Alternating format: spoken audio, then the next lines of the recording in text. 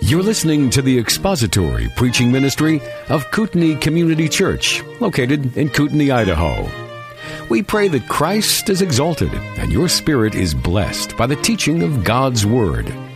For more information about Kootenai Church, please visit us online at kootenaichurch.org.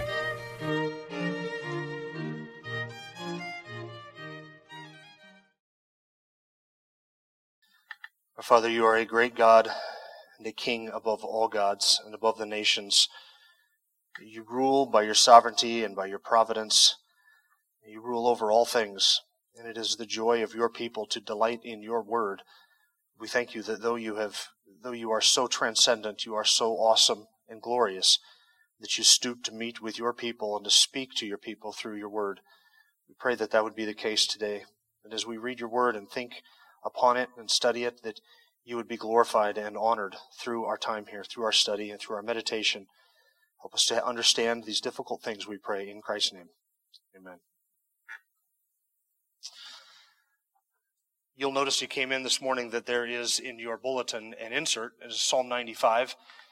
If you didn't get that, then you're going to be needing to flip back and forth between Psalm 95 and Hebrews chapter 3. We put that in the insert so that you wouldn't have to be flipping back and forth between those two passages, because there are some translation differences between Psalm 95 and Hebrews chapter 3 that I want to draw your attention to as we're working our way through that this morning. Turn your Bibles to Hebrews 3. We're going to be looking today at verses 7 through verse 11. Last week we took a tour through a couple chapters of the Old Testament, Numbers 13 and 14 and Psalm 95, and we kind of got an overview of the account of the wilderness generation, the children of Israel who wandered in the wilderness, how God brought them out of Egypt through Moses, delivered them through signs and wonders, and brought them right to the edge of the promised land, the land that he had promised to their forefathers, the land that he had promised to Abraham and to his descendants. And that generation of wicked people rebelled against God and tried him there, complained against him, and would not believe that God was actually going to fulfill his word to them. And that is a stunning example of unbelief and rebellion, and it is an example that is referenced a number of times throughout Scripture. That generation and that incident is it's a cautionary tale, and it is used as an illustration of inexcusable unbelief and rebellion all the way through Scripture. I'll give you a few examples of it. Later on, just one generation later, Moses in Deuteronomy chapter 1 reminds that next generation of the rebellion of the previous generation. He says in Deuteronomy chapter 1, remember your forefathers, how they were brought out of the land of Egypt, and yet they rebelled and would not enter the land. And then Moses appeals with that new generation to not be like them in their rebellion and in their disobedience. In 1 Corinthians chapter 10, Paul points to that generation of people as an example of something that is written for our benefit. 1 Corinthians 10:6, these things happened as examples for us. And Paul points to that and says this is something that we as believers are to learn from. 1 Corinthians 10, verse 11, now these things happened to them as an example, and they were written for our instruction upon whom the ends of the ages has come. In Psalm 106, verses 24 through 27, the psalmist describes the history of Israel's rebellion, and he writes this, then they despised the pleasant land. They did not believe in his word, but grumbled in their tents. They did not listen to the voice of the Lord. Therefore he swore to them that he would cast them down in the wilderness, and that he would cast their seed among the nations and scatter them in the lands. The prophet Ezekiel chapter 20, he says this, but I acted, this is God speaking through Ezekiel, but I acted for the sake of my name, that it should not be profaned in the sight of the nations, before whose sight I had brought them out, saying I had brought them out of Egypt. Also I swore to them in the wilderness that I would not bring them into the land which I had given them, flowing with milk and honey, which is the glory of all the lands. And then in the New Testament, in Jude chapter 5, Jude recounts that rebellion, and he says in verse 5, I desire to remind you, though you know all things once for all, that the Lord, after saving a people out of the land of Egypt, subsequently destroyed those who did not believe. See, often it's referenced, Ezekiel and the Psalms and the New Testament. Paul mentions it, Jude mentions it. They are held up as this example of a generation of people, a group of unbelievers who rebelled against God, who were subsequently and justly punished. And then, of course, it is referenced again in Psalm 95, which is the background for our text here in Hebrews chapter 3. And in Psalm 95, David quotes that example in his own generation, and David says, applying that to his generation, that there were lessons to be learned there from that previous generation. And David says, don't harden your heart like they hardened their heart. Don't rebel against God like they rebelled against God. Don't miss His rest like they missed His rest. And instead we have to worship and honor and serve the Lord in faithfulness and gratitude for what He has done, because He is a great God, a King above all the nations. And David references that generation and the signs that accompanied them coming out of Egypt, and then he applies the lessons of that to him and his generation. Hebrews now quotes David applying the same lesson or finding the same lessons in that example. So what are those lessons? This brings us to Hebrews chapter 3, and you'll notice that we come to now to verse 7, and last week we just looked at that phrase, just as the Holy Spirit says, and we're looking today at that quotation from Psalm 95, which is verses 7 through 11. And we're going to see that there are three particular things from this passage, three lessons.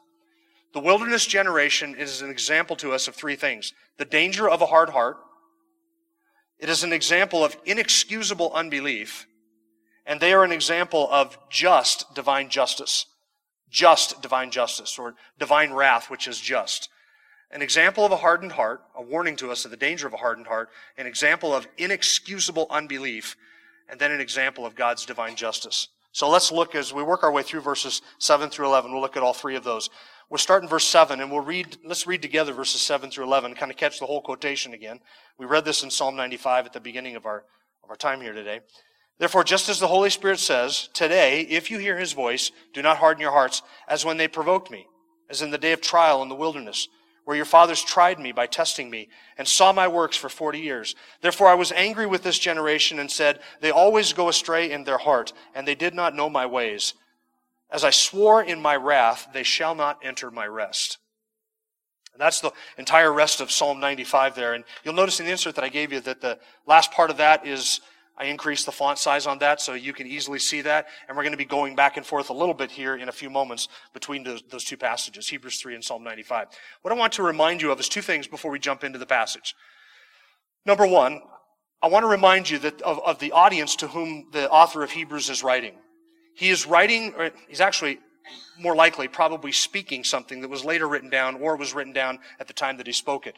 But this is likely a transcript of an oral address that is given to an audience of people. And the author of Hebrews seems to speak in those terms. He speaks of them hearing something today, hearing the voice of God, as you have heard, as I am saying unto you. He doesn't use the terms that might describe somebody who is writing something, but somebody who is speaking something.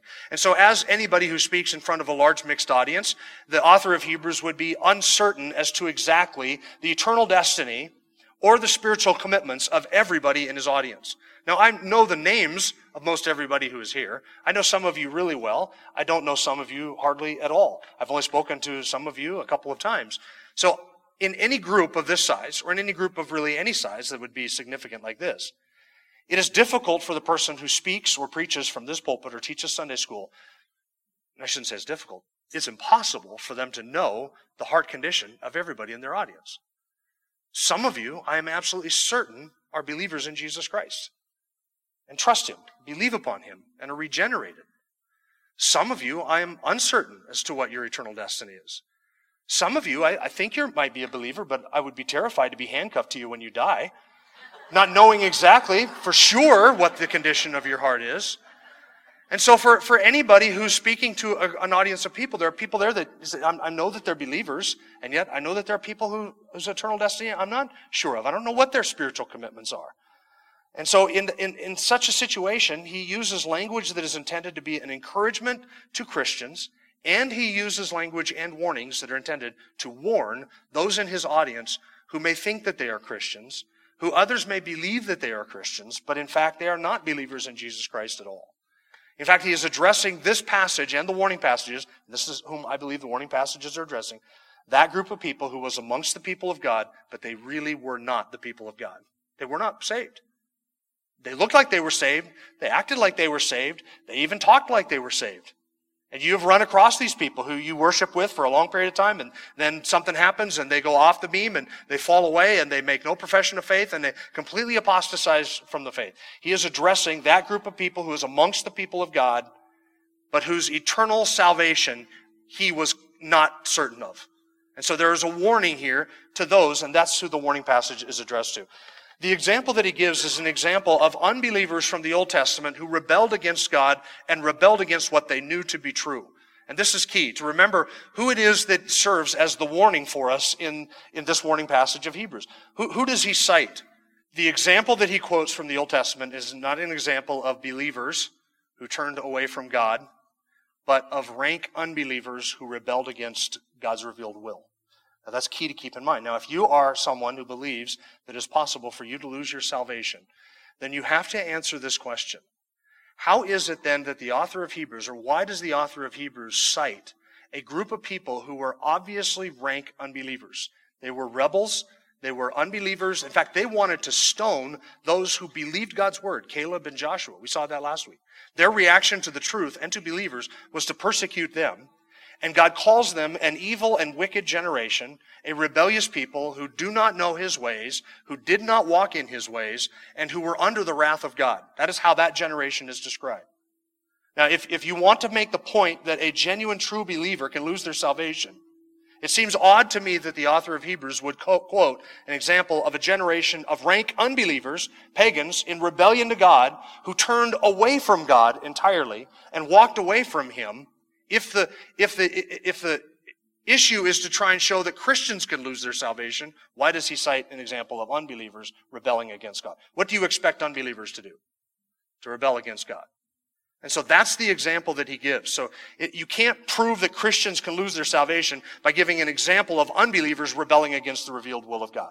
That doesn't mesh. Who he is writing to is that group of people who is very similar to this Old Testament wilderness generation, a group of people who heard the truth, who understood the truth, who saw the truth, and said, no, I don't want that, and walked away. That is the person to whom he is addressing. So now let's start our way through verse 7.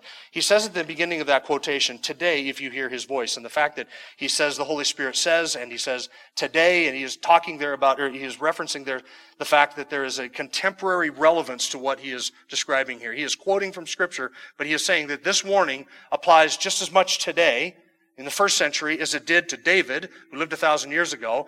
And I would say to you that this warning applies just as much to you and I as it did to the first century Christians who lived in 60 AD. And just as much as the illustration applies to those who lived in David's day. Just like it was an example, a cautionary tale to those who lived prior to David in the wilderness generation's day. There's something contemporary about the illustration itself. Because there are unbelievers who insinuate themselves into the company of the people of God in every generation who hear the truth and who turn and walk away from it. And therefore, to every gathering of people who are believers and to some who think they are believers, this warning is completely relevant. And he describes a group of people who hear his voice. Today, if you hear his voice, and he's not talking there about people who think that they're hearing God speak to them through a still small voice or a whisper or an impression or a nudge or some sort of private revelation. He's quoting Scripture. And he says, if you hear his voice, and this describes the wilderness generation. They had heard the voice of God. They heard God speak on the mountaintop.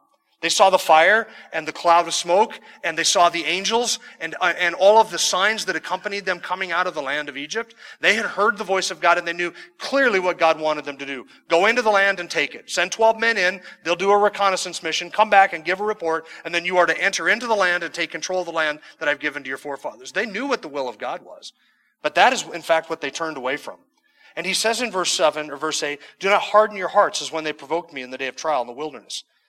And the danger here is the danger of a hardened heart.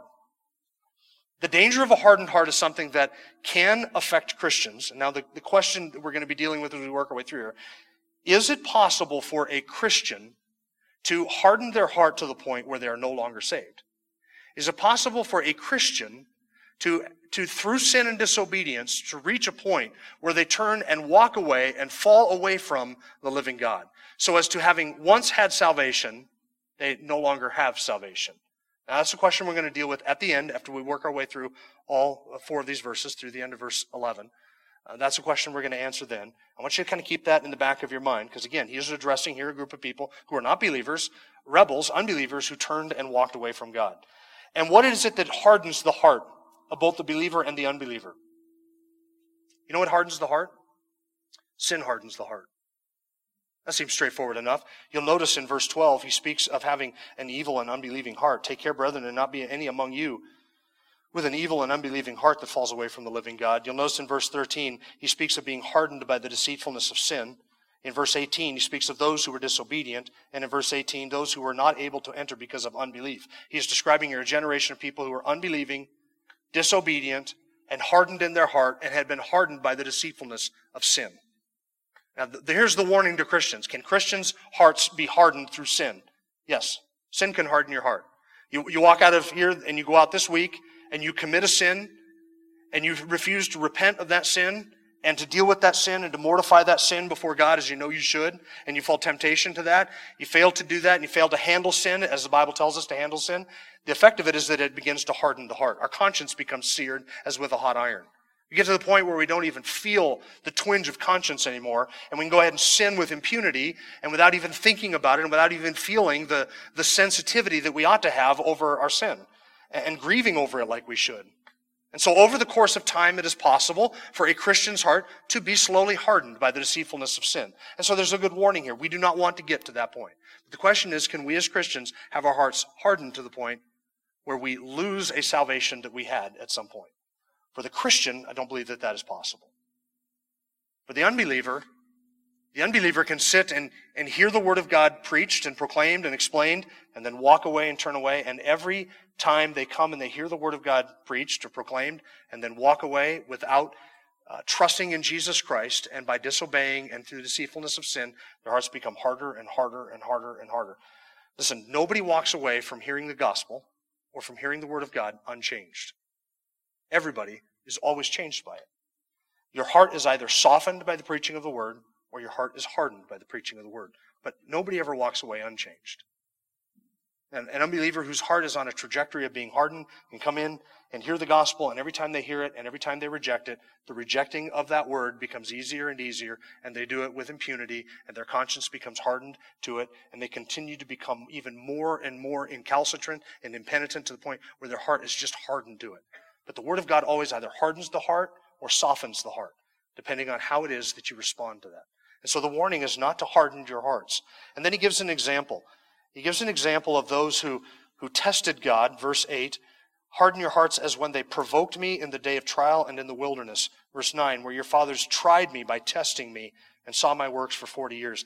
Now you'll notice this is the first place where we have a bit of a translation difference between Hebrews 3 and Psalm 95. You'll notice if you have your insert of Psalm 95, that Psalm 95 verse 8 says, do not harden your hearts as at Meribah, as in the day of Massah, in the wilderness, when your fathers tested me. They tried me, though they had seen my works for 40 years. Now the words that are translated Meribah and Massah here, here's the reason for the translation difference. The word Meribah means strife or contention. Massah means a test or a trial. Those weren't actually place names like the city of Meribah or the place of Massah or the rock of Massah. Those were sort of nicknames given to designate these places in the wilderness where the children of Israel tried and tested God, where they complained against Him. So both of the places where the water came out of the rock, both of them received that nickname. That sort of, that moniker, because of what happened there. The children of Israel rebelled against God and provoked Him and tested Him and tried God there in the wilderness. It was a place of conflict and strife. And so in retrospect, those two places were both given that nickname. So these are not actual distinct place names. They are sort of names used to describe a place where the children of Israel tried or tempted and provoked God in His anger. And so that since that's what those words literally mean, those names literally mean, place of testing or place of strife, the author to Hebrews doesn't use the word Meribah or Massah. He says, do not harden your hearts when they provoked me. That's the word for Meribah. When they provoked me in the day of trial in the wilderness, where the fathers tried me by testing me, the place of testing or strife, Massah. So he just uses sort of translates it, the actual meaning of those place names rather than citing the names. And I just point that out in case some of you were wondering what was going on there. Why did he get his quotation of Scripture wrong? There's another place later on where he gets his quotation of Scripture wrong, and we'll deal with that in just a second. Now, the wilderness generation incurred God's anger by turning away, and they expressed their unbelief. This was their act of unbelief. Came right up to what God has promised, and all they had to do was obey and step in to His blessing. And instead, they turned and walked away from that. And as a result of disobeying, their hearts were hardened. They willfully participated in the hardening of their hearts in the wilderness by walking away from what God had given to them. And they are an example of the danger of a hardened heart and how disobedience and unbelief can end up making our hearts incalcitrant and hardening it and searing the conscience. And this is why when we hear Scripture and we feel in our hearts that we need to deal with something, and God is dealing with us, that we need to deal with it right away. Otherwise, in disobeying that, we are hardening our hearts. And as believers, we never want to follow that example of disobedience and the hardening of the heart. As an unbeliever or a fake believer, you never want to get to the point where you are so convinced that you are part of God's people and that you have received His blessing that you turn around and walk in disobedience with impenitence, thinking that you still have secured the blessing of God, even though you have no reason in your life or in your heart to think that you're actually a Christian or a believer. This is the danger of a hard heart, that it provokes God. Unbelief provokes God, and disobedience provokes Him. You do not want to provoke God. The unbelieving generation of the wilderness did. They saw the signs of God, and they provoked Him to anger. You can walk away from Christ today, and you will not be the first person, and you will not be the last person. But you will end up just like all the rest who do. That I can promise you. To walk away from Him. You can turn away from the gracious offer of God's salvation, and you will end up just like the rest who have done that. You will not enter into rest. You will have God as your enemy for all of eternity. You do not want that. So the wilderness generation is an example of a hardened heart, a warning to us of the danger of a hardened heart, and second, an example of inexcusable unbelief. Look at verse 9, where your fathers tried me by testing me, and they saw my works for 40 years. Therefore I was angry with this generation and said, they always go astray in their heart, and they do not know my ways. The wilderness generation did not sin in ignorance. They knew exactly what it was that God had commanded them to do. It's not as if they had no clue what God's expectation was when He pulled them out of Egypt and took them out into toward the promised land.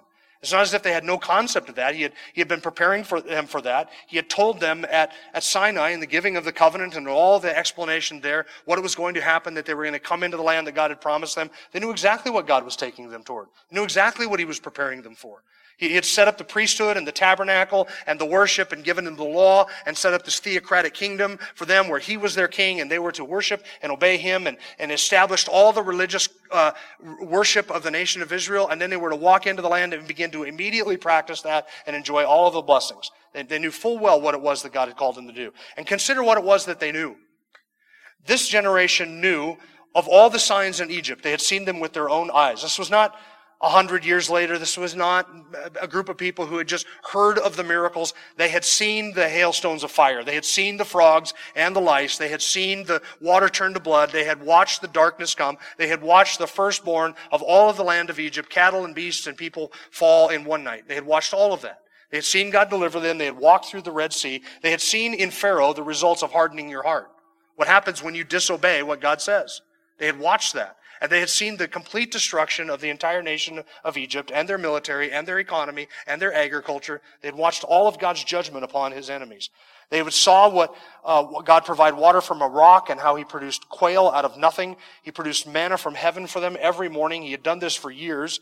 They saw the thunder and the angels and the smoke on Mount Sinai and received the law. And how did they respond to that? When Moses came down from the mountain, what did he find? An adulterous, wicked generation of people. And God forgave them for that. He gave them the law again after Moses broke those tablets, brought them right up to the entrance to the promised land, and said, now you can step into the rest. Here it is. Just believe what I have told you I'm going to do and trust me. And they would not do it. So all of their sin is not in a state of ignorance. They couldn't plead ignorance. They had seen more than anybody would need to see in order to know that they should trust God. Now this is where this translation issue comes in a little bit differently here in verse 9. When your fathers tried me by testing me and saw my works for 40 years. Now you'll notice in Psalm 95, it says in verse 10, for 40 years I loathed that generation. Now it's a curious translation difference. The 40 years in Hebrews 3 is connected to them seeing God's works for 40 years.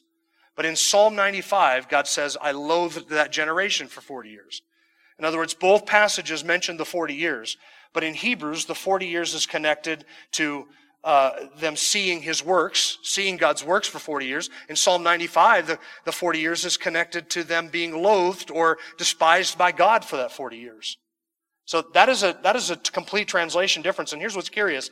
In Psalm 95 in the Hebrews, the 40 years is connected with God's anger, His wrath. I loathed that generation for 40 years.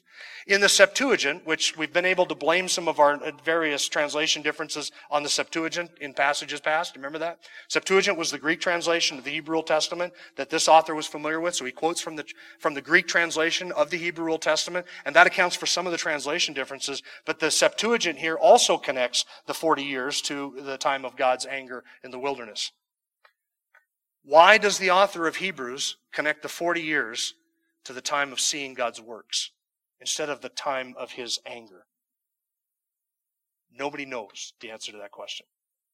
What we do know that he is not necessarily following the Septuagint translation, and we do know that he is not necessarily quoting the Hebrew translation.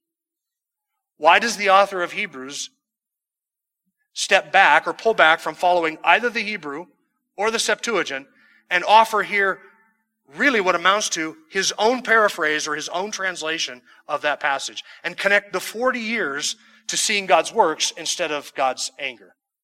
Why is that? Nobody knows why that is. But I can offer you some sanctified speculation if you would like me to go out on a limb. And I don't own this myself. I'm borrowing this from somebody else. So if you don't like this, you can not blame me. I'm just passing on. I'm just the messenger. Don't shoot the messenger. Here's what is possible. If the book of Hebrews was written in the late 1960s, it wasn't written in the late 1960s. If the book of Hebrews was written in the late 60s AD, which it was, sometime prior to 70 AD, then it had been roughly 40 years since what?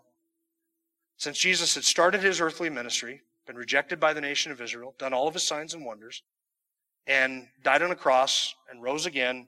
And for about roughly 40 years, the apostles had been doing signs and wonders in the name of Christ. The church had spread. They had ample witness and testimony. If Hebrews is written in the late 60s, you have about 40 years in which the nation of Israel and these Jewish people would have seen the works of God displayed in the apostles and in the person of Jesus Christ. So here is what some suspect that the author is doing. He is tying the 40 years to the children of Israel seeing the hand of God and the blessing in the land of Egypt, in the wilderness during the 40 years. He ties the 40 years to them seeing the works of God so as to cause in the Hebrews a little bit of sober reflection. It is almost as if they would step back and say, for 40 years, we have known of this person named Jesus. We saw the works of God displayed in him. We have seen it in the apostles. We know of his goodness. We have seen it testified. And so here we sit 40 years later, having seen everything we need to see, just like the wilderness generation saw everything that they needed to see. We have seen this for 40 years now, and we are on the cusp of doing the same thing that they did, turning and rejecting God. That seems to be, I think, the best explanation that I have read as to why the author of Hebrews changes the translation and translates it a little bit differently. He kind of gives an entirely different flavor to the quotation in order to cause in the hearers a little bit of self-reflection. They had seen the hand of God, and the Hebrews would say, whoa, for 40 years we've seen it. That's right. We are just as without excuse as the wilderness generation. If signs or miracles could cause people to believe, the entire wilderness generation would have believed. But they didn't. You know why that is? Because miracles do not create faith. Miracles do not create belief.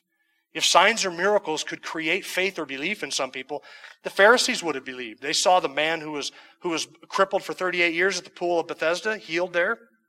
They saw the man who was born blind, whom they knew one day he could not see, and the next day he could see, and he was walking around speaking of this one who had healed him outside the temple. They had watched as Jesus raised Lazarus from the dead, and after seeing the man who had crippled for 38 years be healed, and the man who was born blind be healed, and Lazarus raised from the dead, as well as all the other miracles that Jesus did, how did they respond? Did they fall down on their knees and say, you're right, you have convinced us. The miracles and the signs have convinced us that what you have said is true. Did they respond that way? No. They said, we better kill him or the whole nation is going to believe on him if we don't. That was their response. Miracles cannot create belief because as we saw in the Gospel of John, the reason for unbelief is not a lack of evidence. It's what? A love for darkness. You heard that 1,000 times if you heard it once, because that's what we saw in the Gospel of John. The cause of unbelief is not a lack of evidence. No unbeliever lacks evidence to believe. The cause of unbelief is the wickedness and the darkness of the human heart. Look what he says in verse 10. Therefore I was angry with this generation and said, they always go astray in their heart, and they did not know my ways. That's the issue. They always go astray in their heart. When he says that they did not know my ways, he's not saying that they were ignorant of what God wanted. He is saying that they did not know in the sense of having walked in and loved and obeyed the path that God had laid out for them. These are not people who are walking in belief one day and know the way of God and turn from it. These are people who have never walked in belief. They have never walked in faith. And the testing or trial in the wilderness just revealed the unbelief of their hearts. Having seen all of those signs, they still walked away because they had never walked in God's paths, and they had never known them intimately. Though they knew intellectually exactly what God demanded of them, they turned away from that, walked away from that, and instead walked in their own paths. These were people who always go astray in their hearts. This is God's designation of them. So I ask you again, does this describe this wilderness generation? Do these words describe a genuine true believer who has known the ways of God and walked in the ways of God and been regenerated and known a season or a time of obedience, who then just falls away and slips away after a period of time? Or does this describe a people group who have never known God's ways? They're completely ignorant of His truth because they've never walked in obedience. This is describing a people group who have never walked in obedience. They do not know His ways, and they always go astray in their heart. It's not that they were ignorant. It's that they erred at the very center and core of their being. Their hearts were wicked and corrupt. Men refuse to believe, not because there is not enough evidence, but because men love darkness rather than light. That's the diagnosis of unbelief. Because we are so in love with darkness that it wouldn't matter what type of evidence was presented before an unbeliever. No amount of evidence would be sufficient. Some unbelievers will say, well, if God were to appear to me and speak to me, then I would believe. No, you wouldn't. You would go to a psychiatrist. Because you'd be so convinced that what you had seen was a vision or the delusion. You'd be so convinced that it was the perversion of your own mind. No amount of evidence will make an unbeliever into a believer. Only the sovereign grace of God can change the heart. This is a group of people who err in their hearts. So it is an example of the danger of unbelief, of the danger of a hard heart, inexcusable unbelief. And then third, it is an example of God's just, divine justice. This is verse 11. As I swore in my wrath, they shall not enter my rest. When God swears to do something, He's going to do it. He said of this generation, they're not going to enter my rest. Now, we didn't cover what happened last week. We didn't cover what happened after God pronounced His judgment upon them. But here's what happened later on in Numbers chapter 14, after God said, you're not going to enter my rest, and this entire generation is going to fall like flies in the wilderness. Do you know what happened next? The next day, a group of people said, all right, we'll go in. We'll go in. We'll take up arms and we'll go in. And a group of them said, we're going to go up and we're going to take the land ourselves. They decided to march into it. And God said, no, you're going to die. And they were routed and they died. And that was the judgment of God, because God swore that they will not enter. They said, oh, if we just had died in the wilderness. And God said, you want to die in the wilderness? Your wish is my command. You're granted. You're going to be careful what you ask for. You're going to get exactly what you asked for. And then they dropped dead in the wilderness. And even though a group of them said, no, we'll go up anyway. We realized we did the wrong thing. It was a bad call. We don't want to wander out here for another 40 years. We're just going to go ahead and go in anyway. God said, nope, you're not going to. You're going to die out here in the wilderness for 40 years.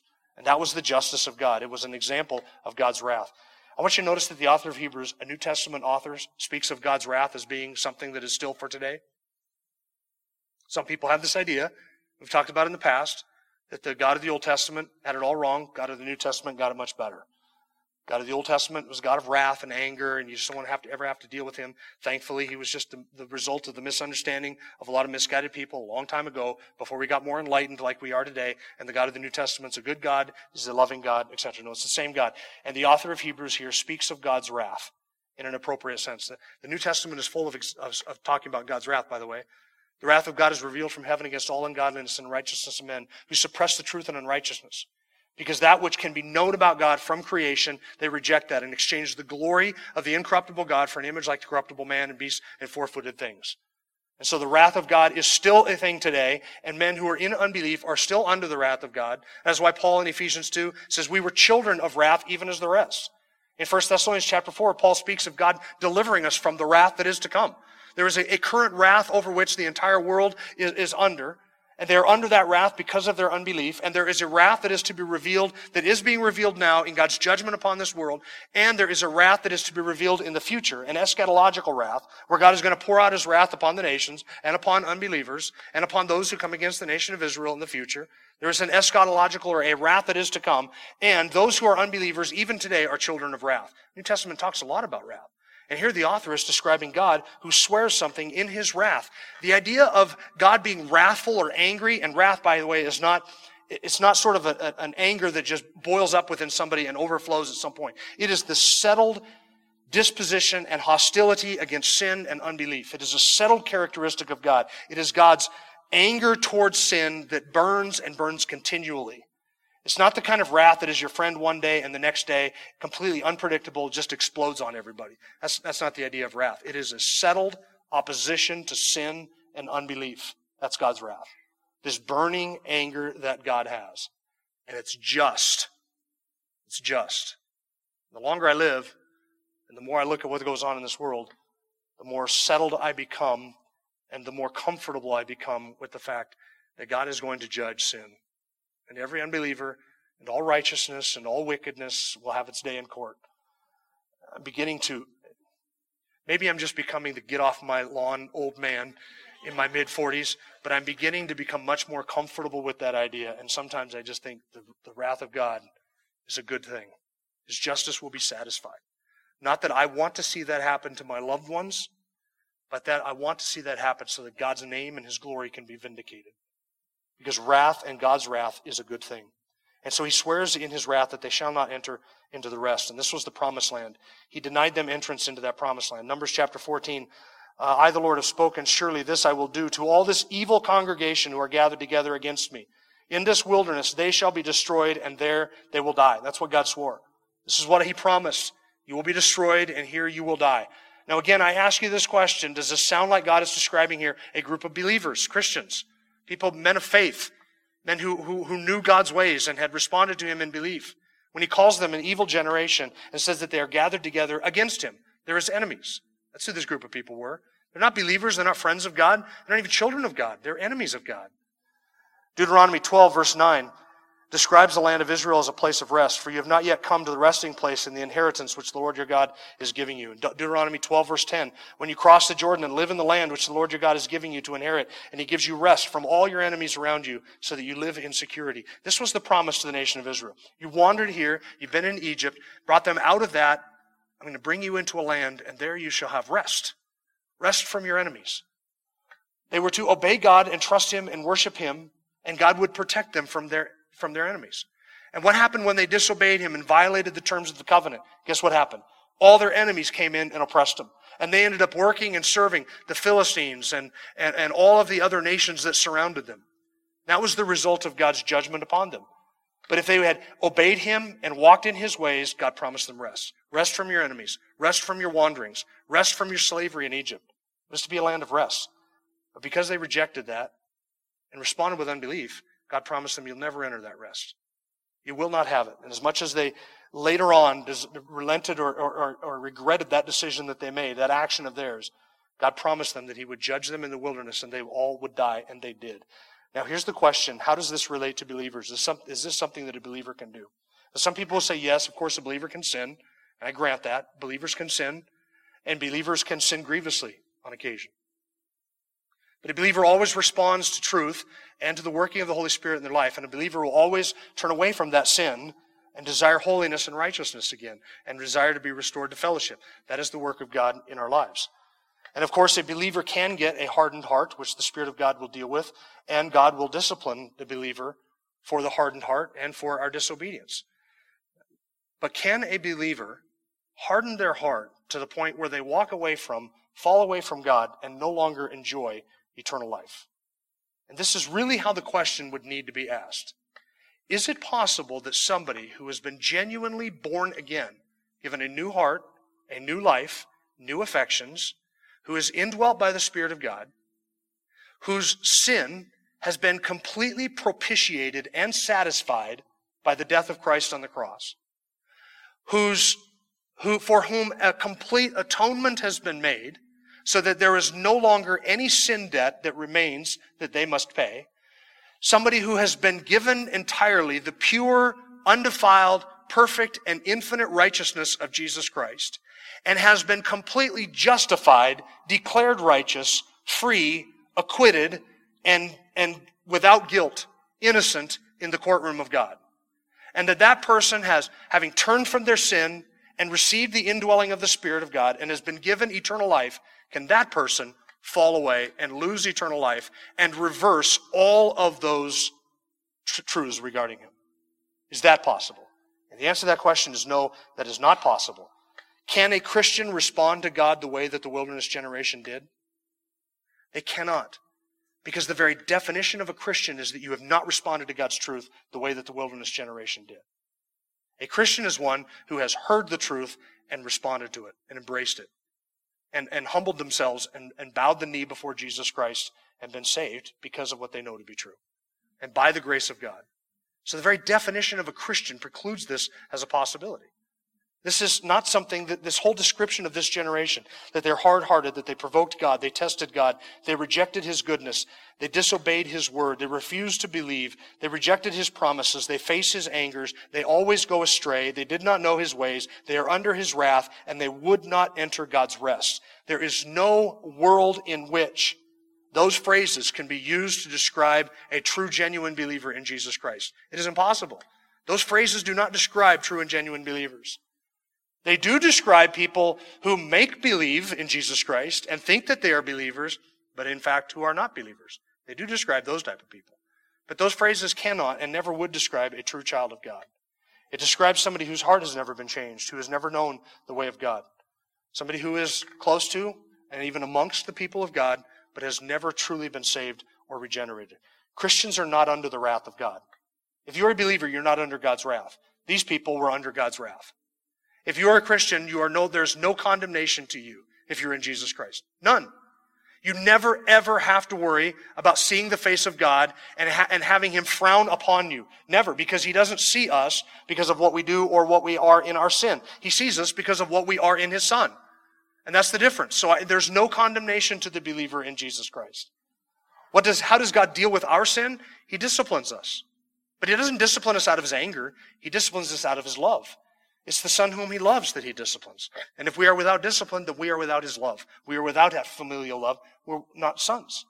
God doesn't deal with Christians in their sin by swearing in His wrath that they shall not enter into His rest. He deals with unbelievers who turn away from His truth that way, but He deals with Christians who sin by disciplining us.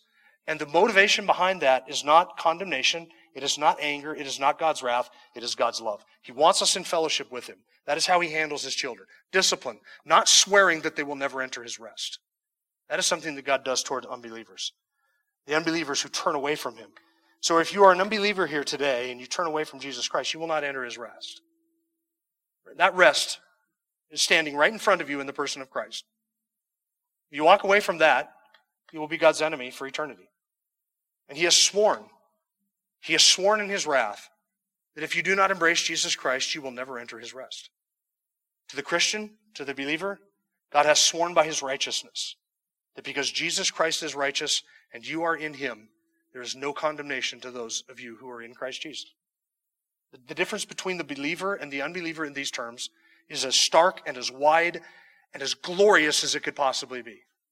Everything that was true of us as unbelievers is different because of what Christ has done. And so we get God's grace, and the unbeliever gets God's wrath. It's a just wrath.